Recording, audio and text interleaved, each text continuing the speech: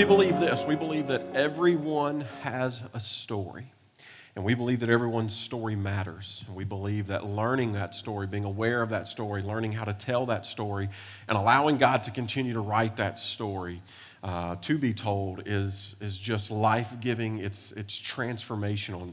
And I just had a sense before I walked up here, Stephen, that I think there's some people here today that need to hear this story. I don't know, it's just like I had this moment where I don't know who you are, but I just know that today I think is going to be a key story because we're going to be talking about the story of Second Chance. And so I want to introduce you guys to Stephen Young. A lot of you know Stephen, some of you may not.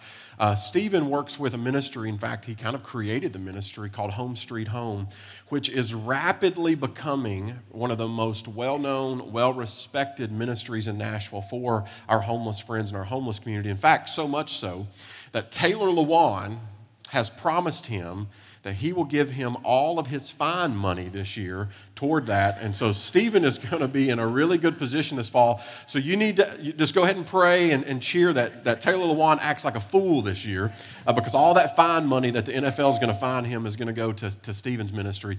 But if you have not seen or you have not been in the moment with Stephen when he ministers, when he is helping people on the streets, under bridges, in woods, finding housing, even when our government is throwing them out of their housing and destroying their camps, he is on the ground ready to run. And there's a reason for that.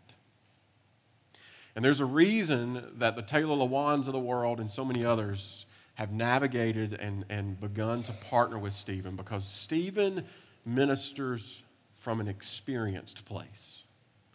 Stephen is not just a business executive that decided, you know what, hey, let's begin to, figure out what to do with the homeless. Stephen ministers to the homeless because he made a deal with the Lord that if he ever got off the streets, he would go back to the streets and help others.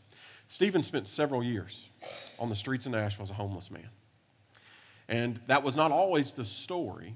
And so my question, Stephen, as we get going is how did you end up in a place on the streets that I know you never expected that's where you would be? How did we end up there? Well, for the first part of my time on the streets, I looked at how I got there completely different than the way I look at it now. I blame the economy. I blame a marriage going bad. I blamed everything that I could think of other than myself.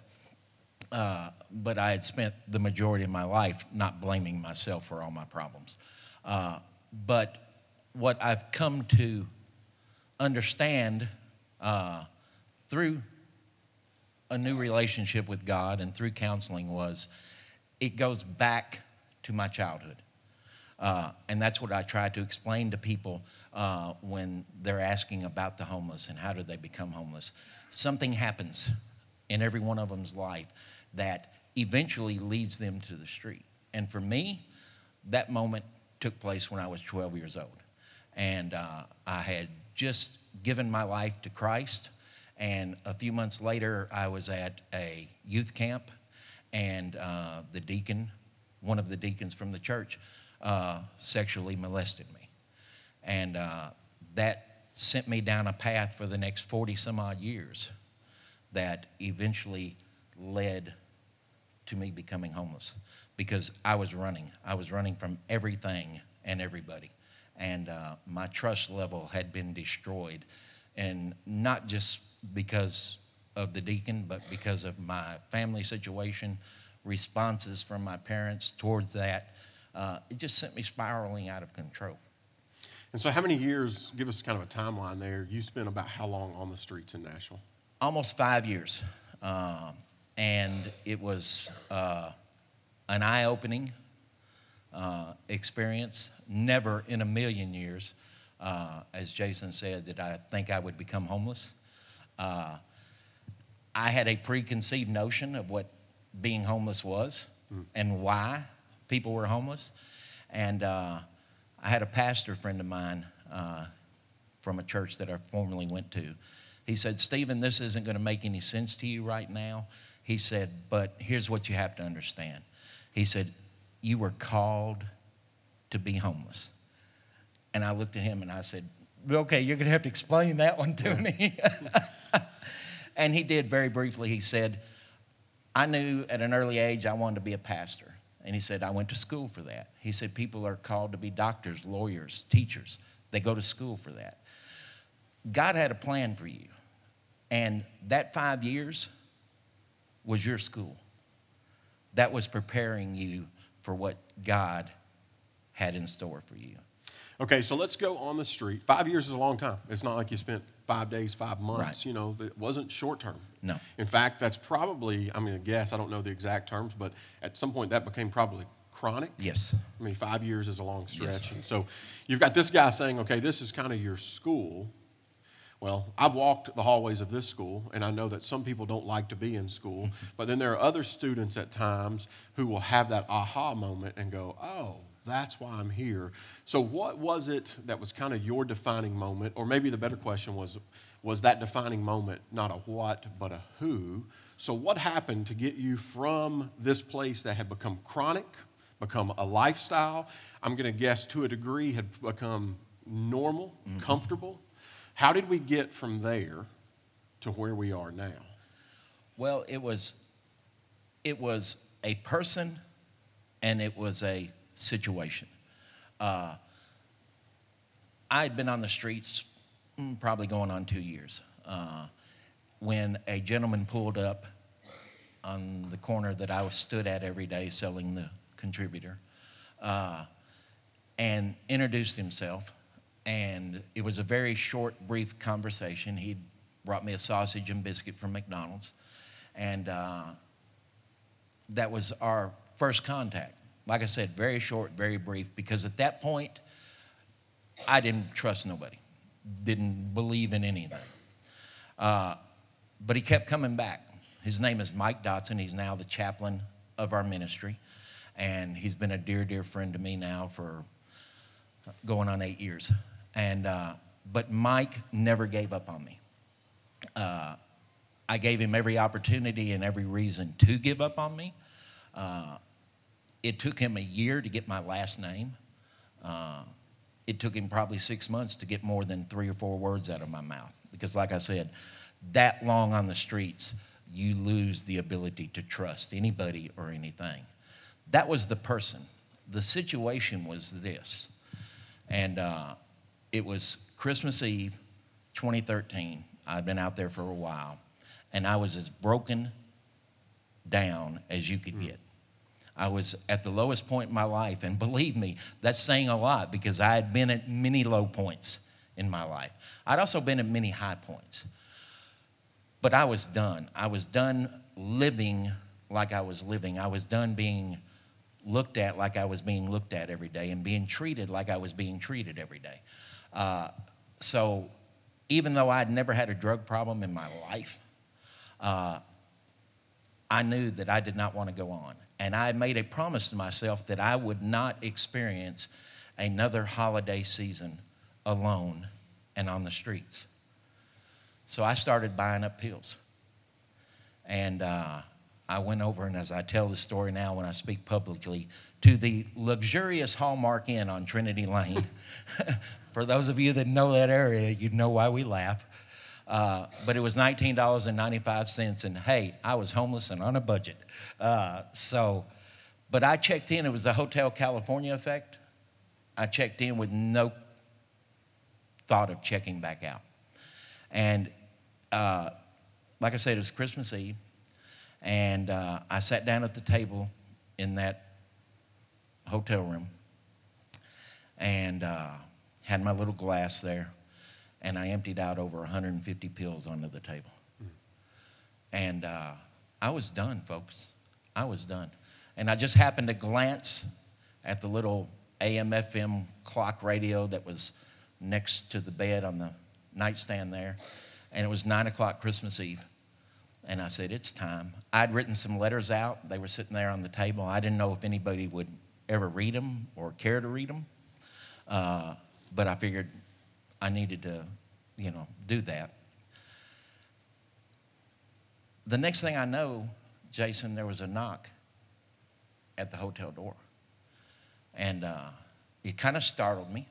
And as I spun around to look at the hotel door, I caught that clock again, and it said 11 o'clock.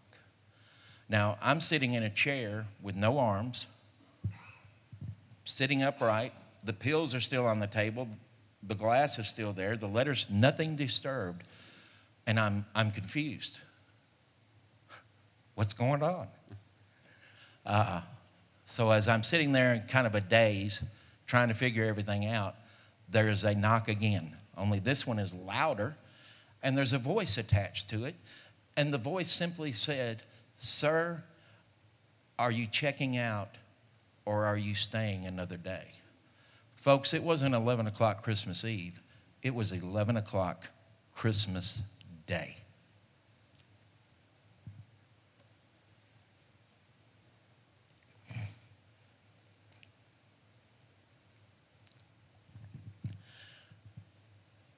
At that point, I couldn't begin to tell you that I knew what was going on because I didn't.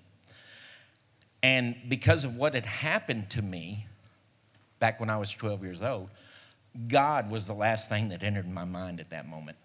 But here's what I did know. I knew that I was feeling a peace that I'd never felt before, ever in my entire life. And there was this still, quiet moment in my mind. Some people call it a voice or whatever, however you want to describe it. But here's what I knew for the first time in my life again. I was going to be okay. No matter what happened, no matter what had happened, it was going to be okay. And literally March, I walked off the streets for the last time, just a few short months after that. But like I said, I didn't correlate it to God right up front. That's where Mike came back into the picture because he started connecting the dots for me. And it was at that point that I realized it wasn't God's fault. I thought it was. That man that did that to me was one of his chosen people. He was a deacon in the church. My parents, when I told them about it, they totally dismissed it. My mother looked at me dead in my eyes and said, "I don't believe you. I don't know why anybody else would. He's a deacon, you're you." My father, in all of his infinite wisdom, said, "What did you do to make him think that's what you wanted?" I was 12 years old. But that was the moment. And since then, it's been a roller coaster ride, and I've never looked back. And I'm having the time of my life. And so here's what I hear. I hear that God initially used a McDonald's sausage biscuit and a man named Mike to begin this process, this road, this journey to not just recovery, but the road to a second chance. Right. And, and here we are now making the most of those second chances. And then there's one more little twist I want them to know about before we kind of get into the main point of today is that, speaking of second chances, so here we are, we're March of what year? 2014. 14. So, this is, we're 5 years in. And so here we are about 4 years in. You've got this ministry kind of beginning to build. And I know there's some ups and downs with that. Mm-hmm. Anytime you're running a nonprofit, there's always those kinds of things. And then about a year ago, you get a text from a number that you don't even know. Now, I've never even heard of second chances like this. Never been a part of anything like this. But you get a text on your birthday saying happy birthday from a number that you don't know, or a message. I think it was a message. It was a message on Facebook. Yes. And so who was on the other end of that message just saying, "Hey, I want to say happy birthday"? I went through 4 marriages in my life. I was a lousy husband. My very first marriage was to an incredible young lady. She was 18, I was 22. Unfortunately, I wasn't a good guy. It didn't last very long. So we got divorced, and that was the last I saw of her or heard from her. 40 years. 40 years had gone by. that message was from her. And my very guarded response to her initial contact caused her to come back and say, I'm wondering if you know who I am or if you even remember who I am. And I came back and I said, well, yes, but based on my history and my past, I am very, very guarded. And I said, secondly, you got to give me a moment to pick myself up off the floor. So long story short, for the next couple of weeks, we chatted every day. Then she said, hey, I think I'm ready for a phone call. And I said, okay, give me a call. That was on a Friday evening. No, I wasn't being chauvinistic or egotistical. I wasn't making any moves. She was going to make every decision. And so I said, okay, you call me. She did. That was at 6 o'clock on a Friday evening. And we hung the phone up at 7:30 Saturday morning. And the rest, as they say, is history. And she's the love of my life. She was then. She is now. And she's the greatest gift that God has ever given me. And I don't know your stories of second chances, but I've never known anyone to be separate 40 years and then come back together.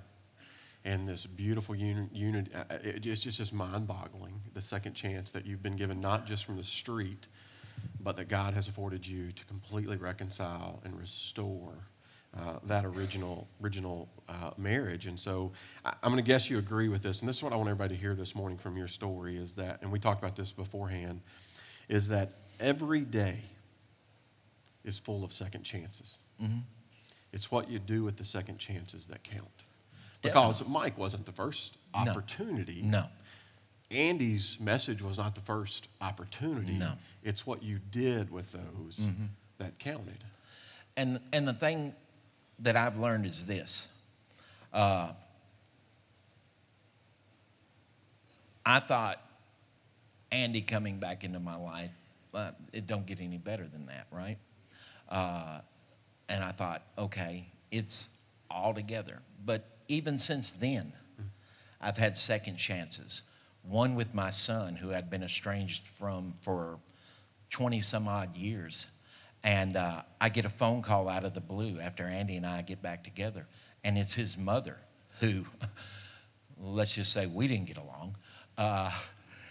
But she said, hey, I want you to know I don't want anything. I'm not asking for anything other than to let you know that your son wants to talk to you. Andy will tell you, I was floored. But he jumped on a plane, came over from South Carolina. We went and had lunch. Now we talk 2 or 3 times a week. And he has forgiven me. My brothers, the 2 that I have left, we now have relationships that we didn't have before. And so it's a continual process. Those second chances keep coming. But they'll only keep coming if you choose to make the right decision when they appear. Right. And here's what I know, and this is kind of going off script, but I've been asking God, what can I throw into this? Because a lot of you know my story, but what could I throw into this that is different? And here's what I've understood over these last few days as I prayed and thought about this. People ask me how long I was homeless. And what I've understood and what God has revealed to me, Jason, I was homeless for 62 years. I was houseless for 5.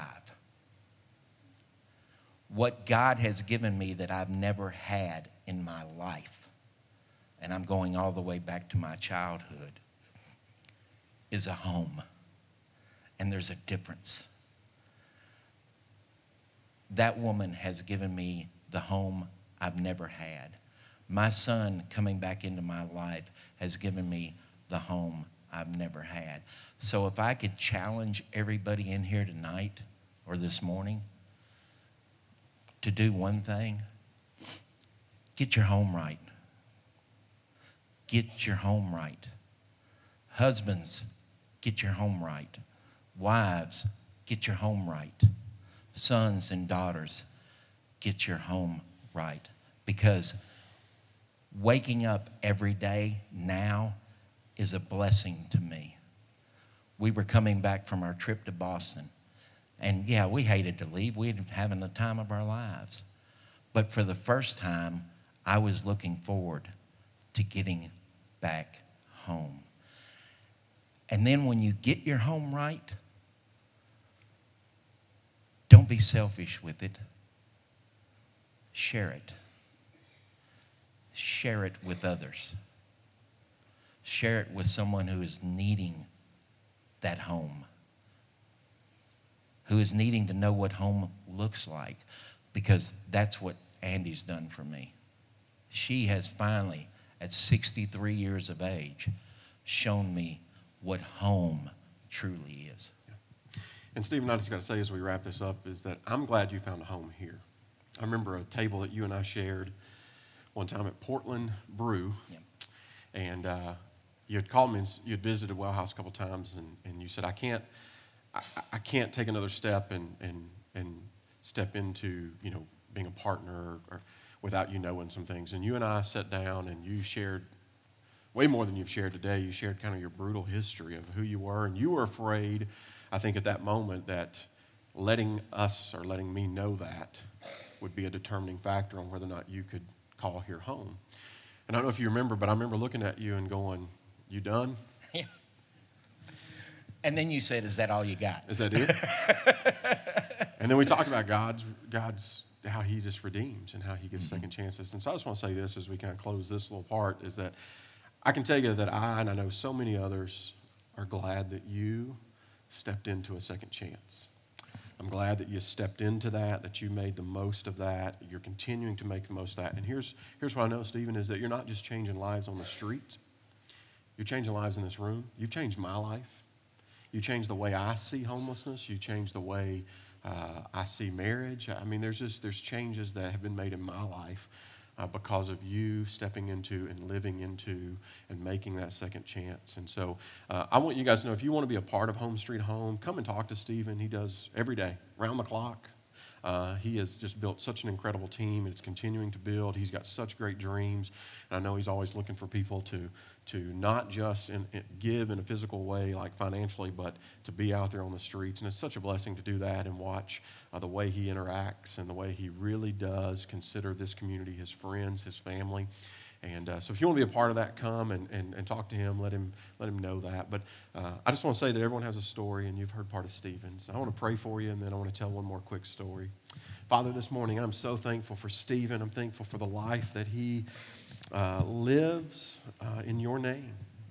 God, I'm grateful for the second chances that he is continuing to live into, but I'm also grateful that he has now become an advocate for other people's second chances. That God, it's not just taking his second chance and considering himself to be somehow lucky, but God, it's bearing the weight of the responsibility that when you step into your second chance, it's our responsibility to go and be a second chance giver, to be an advocate for, to be an extender of second chances to others. And I'm grateful that Stephen has chosen the streets of Nashville to do that. So, Father, just empower him, continue to bless him, his ministry, and giving them the opportunity to change lives. Thank you for changing his life, and thank you for using him to change our lives. We pray this in your son's name. Amen. You guys give it up for Stephen Young.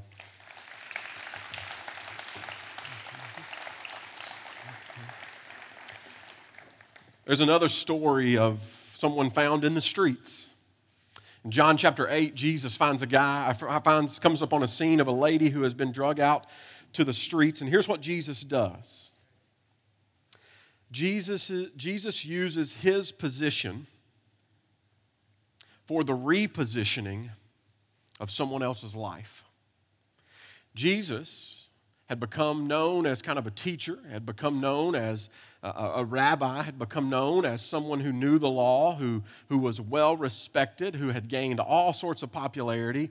And so what Jesus does in this moment on the streets, just like Stephen is on the streets, Jesus leverages his position to reposition this lady So John chapter 8, I'm going to put this on the screen just to kind of give you a little background on what's going on here. Verse 1, it says, they all went home. He had came out of this meeting of sorts. So they'd all gone home, but Jesus went to the Mount of Olives. At dawn, he appeared again in the temple courts where all had gathered around him, and he sat down to teach them. So here's the scene of the morning. This is early. This is breaking dawn. This is like the sun has just cracked in Jerusalem, and so the streets are beginning to pick up business. You got people that are going to and from work. You've got the marketplace that is opening, and so you've got kind of this hustle and bustle that is going on. And so in this moment, Jesus decides to go back to the temple. This is something that he had done regularly to teach people about this new covenant that was to come. And here's what was happening in that culture surrounding Jesus. Jesus had become incredibly popular, but Jesus had also become, at this point, incredibly controversial. He had become someone that had gained such popularity that it had become a threat to certain individuals. And so these individuals, these Pharisees, these teachers of the law, these kind of elitists, when it came to the religious world, began to be threatened by this message that Jesus was sharing. And the message was this. It was a message filled with grace. It was filled with love. It was filled with freedom. It was filled with second chances. And so you've got these people known as the Pharisees that had become a little threatened. And so verse 3, the teachers of the law and the Pharisees brought in a woman caught in adultery. And they made her stand before the group. So here we are on the streets of Jerusalem. And the Pharisees, they have drug a lady out who was caught in the act of adultery. Now get the scene. They didn't hear about the act. They caught her in the act. I'm going to guess they didn't say, ma'am, if you don't mind, if you'll kind of clothe yourself, we're going to kind of take you off. I think they took her from the room. So here we have this scene of Jesus getting ready to teach about this love and grace and second chances. And the keepers of the law has drug a half-naked lady out. What little bit of dignity she might have had left was completely gone at this point. And so they began to position themselves in order to trap Jesus, but Jesus leverages his position to begin repositioning. And so here's what happens. Verse 3. Here she stands, verse 4, and they said to Jesus, "Teacher, this woman was caught in the act of adultery." Now, I don't know if you catch this, but I do. When I begin to unfold this, here's what I see. I see a flaw.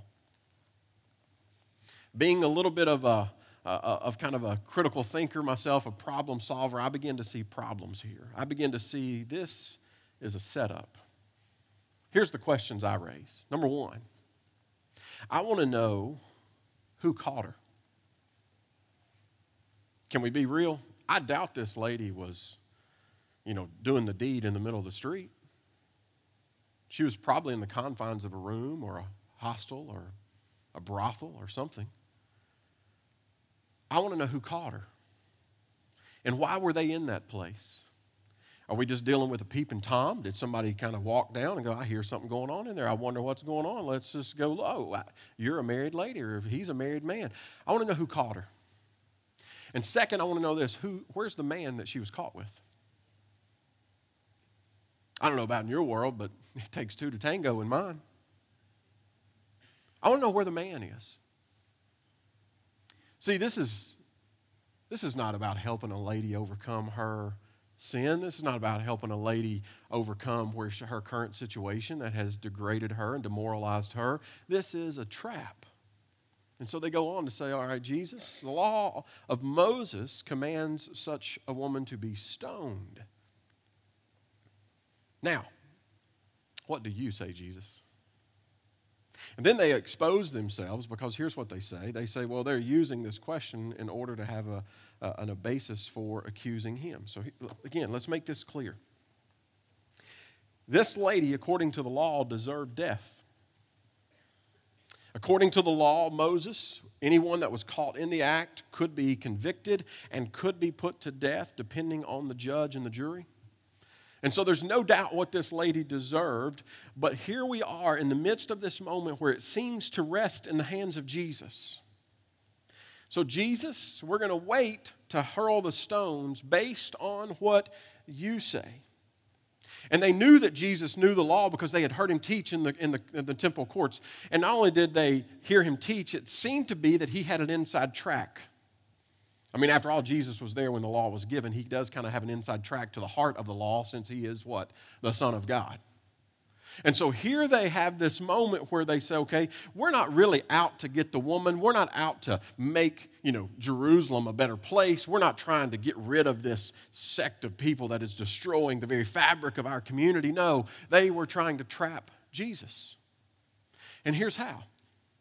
According to law in that time, they could convict someone of a crime, but they could not carry out the execution. Rome had to do that. So within this Jewish system, they would have to convict, and then they would have to take that person to the Roman government and say, okay, we have convicted, we have found them guilty, now you do the execution. So here's the quandary that Jesus is in. If Jesus says, kill her, they've got him because he has stepped outside of Roman jurisdiction. If he says, well, just let her go, then he has no respect for the law that he claims to be a teacher of. And so here Jesus stands in this showdown, and they say, and they're proud of themselves, they go, Jesus, what do you say? And here's what Jesus does. But Jesus bent down and wrote on the ground with his finger. So here's the moment. Everybody's leaned in. It's the gladiator moment. Thumbs up or thumbs down. And Jesus stoops down and begins to write. Now, there's a lot of speculation on what Jesus writes in that moment, and we don't know. Some believe that what he wrote in that moment was prophecy, that he referred to Jeremiah chapter 17 when Jeremiah says this. He says, Lord, you are the hope of all Israel. All who forsake you will be put to shame. And then get this. This is why people think this is what he initially wrote.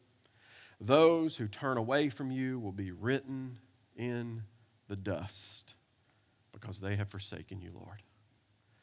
So whatever it is, here's the moment Jesus is writing this. But here's what we do know. That this moment, while we don't know what was written, we know what was happening. And it's a powerful moment that we can't overlook. What he does is he gets in the dirt with the lady. He squats down. And here they are standing in their robes, fully decorated, stones in hand. And Jesus decides that I'm going to squat down and I'm going to minister to this lady. And he goes on to say,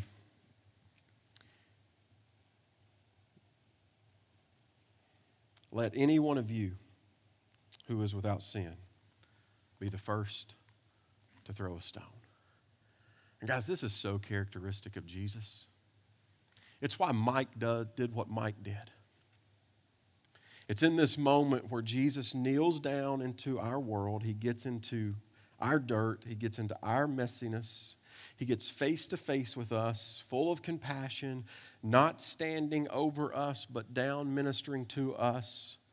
And he says in that moment that your current situation does not define your destination. And then it's that moment that he chooses to be an advocate. He chooses to be an extender of second chances by warding off those who are trying to rob you, thinking you deserve the second chance. And he looks back and he says, I tell you what, those of you without sin, go ahead and cast the first stone. And then I love what he did after that. It says, verse 8, then he stooped down and he wrote on the ground again. And I believe that this was the moment where Jesus, this time, was writing answers to the question he just posed. I think this moment he was writing something different. I think this was the moment where he was going, Rabbi Matthew, greed. Rabbi Luke, lust. And he scans the crowd again. Rabbi Marcus, gossip. See, what Jesus does in this moment, he exposes who they are. See, this is not a story about a woman caught in adultery. This is a woman who's been delivered at the hands of Jesus. It says that those who heard began to walk away one at a time, the older first. And so they're beginning to walk away thinking that they were going to expose Jesus or thinking they were going to expose a lady, but instead they get exposed. This is not the way they planned it. And then it says, until only Jesus was left with the woman. So there's only two. Jesus looks at the lady, and again, this is the way I picture this moment. I think, Stephen, this is a kind of a similar moment that because you mentioned a minute ago, you were tired of being seen the way you were being seen, and my guess is that you were tired of not being seen. And I think this is the moment that Jesus, because I believe that the woman had not made any sort of eye contact at this point, I believe this is the moment, still standing in the dirt, where Jesus begins to brush her hair away from her face and lifts her chin and wipes her tears and says, it's just you and I. Because he goes on to ask her, he says, woman, where are they? See, she had no idea what had happened. She had no idea that they had left. Has no one condemned you? And in her humility, she says, no, sir. No one. And Jesus ends with one of the most powerful statements that he's ever delivered. He says, then neither do I condemn you. Go now and leave your life of sin. Take another chance. He extends that second chance. And at this point, I'm not even for sure Jesus needed to say that, but he did. I think this encounter with Jesus forever changed her life. Because I believe that any moment we have with Jesus has a way of putting sin in its place, and it has a way of putting our life into perspective. It has a way of changing our trajectory. It gives us new leases on life and a defining moment that would change her life. See, Jesus calls her to something better. Mike was calling Stephen to something better, something greater, something more. And we got to keep this in mind that Jesus didn't just give her a free pass. Didn't give her a free pass to continue to do whatever she wanted to. He makes it clear, listen, I know that you've sinned. We're quick to throw that one, aren't we? Like, go and leave your life of sin. Well, by the way, we don't get to be Jesus in the story. We're the woman. But it's in this moment that Jesus changes her life because he sees through what she's involved in and who she is. Let me put it this way. It wasn't that he embraced her sin. It was that he embraced her. And he embraced her because he loved her. And all she needed at this moment was the exact same thing that Stephen needed. He just needed to be loved into another chance. And Jesus loves this lady into a second chance. So how did Jesus go about bringing life-changing moments to this young lady's life? How did Mike go about bringing a life-changing moment to Stephen? It wasn't with judgment. It wasn't with even following every letter of the law. It wasn't this harsh, get your life together and then we'll talk. It wasn't any of those moments. It was this. It was getting in the dirt with eyes of compassion, with a voice of love, with a message of grace, with the gentleness of someone who really deeply, genuinely wanted to save not just someone from execution, but save them from a life of this kind of stuff. And so here's what I pray as we kind of end today's story is that I pray that we, two things. A, we step into second chances. Because we live in a world that says, oh, you don't deserve second chances. You know, the old, you make your bed, you lay in it. And this lady was laying in the bed she was making. So don't be afraid to step into that second chance, making that second chance the most. But I want you to know this too. I pray that we become advocates of second chances. That as followers of Jesus, we become advocates of that. We carry that into the streets of Nashville or the streets of Goodlettsville or the streets of Hendersonville and into the hallways of our workplaces or the hallways of our homes. And we say, you know what? I'm going to be a second chance giver. I'm going to extend second chances. I'm going to, in the name of God, understand what He has done for me. And you know what? I'm going to begin to extend that through others. And here's what I get from me personally today. This interaction with this woman tells me all I need to know about the heart of Jesus.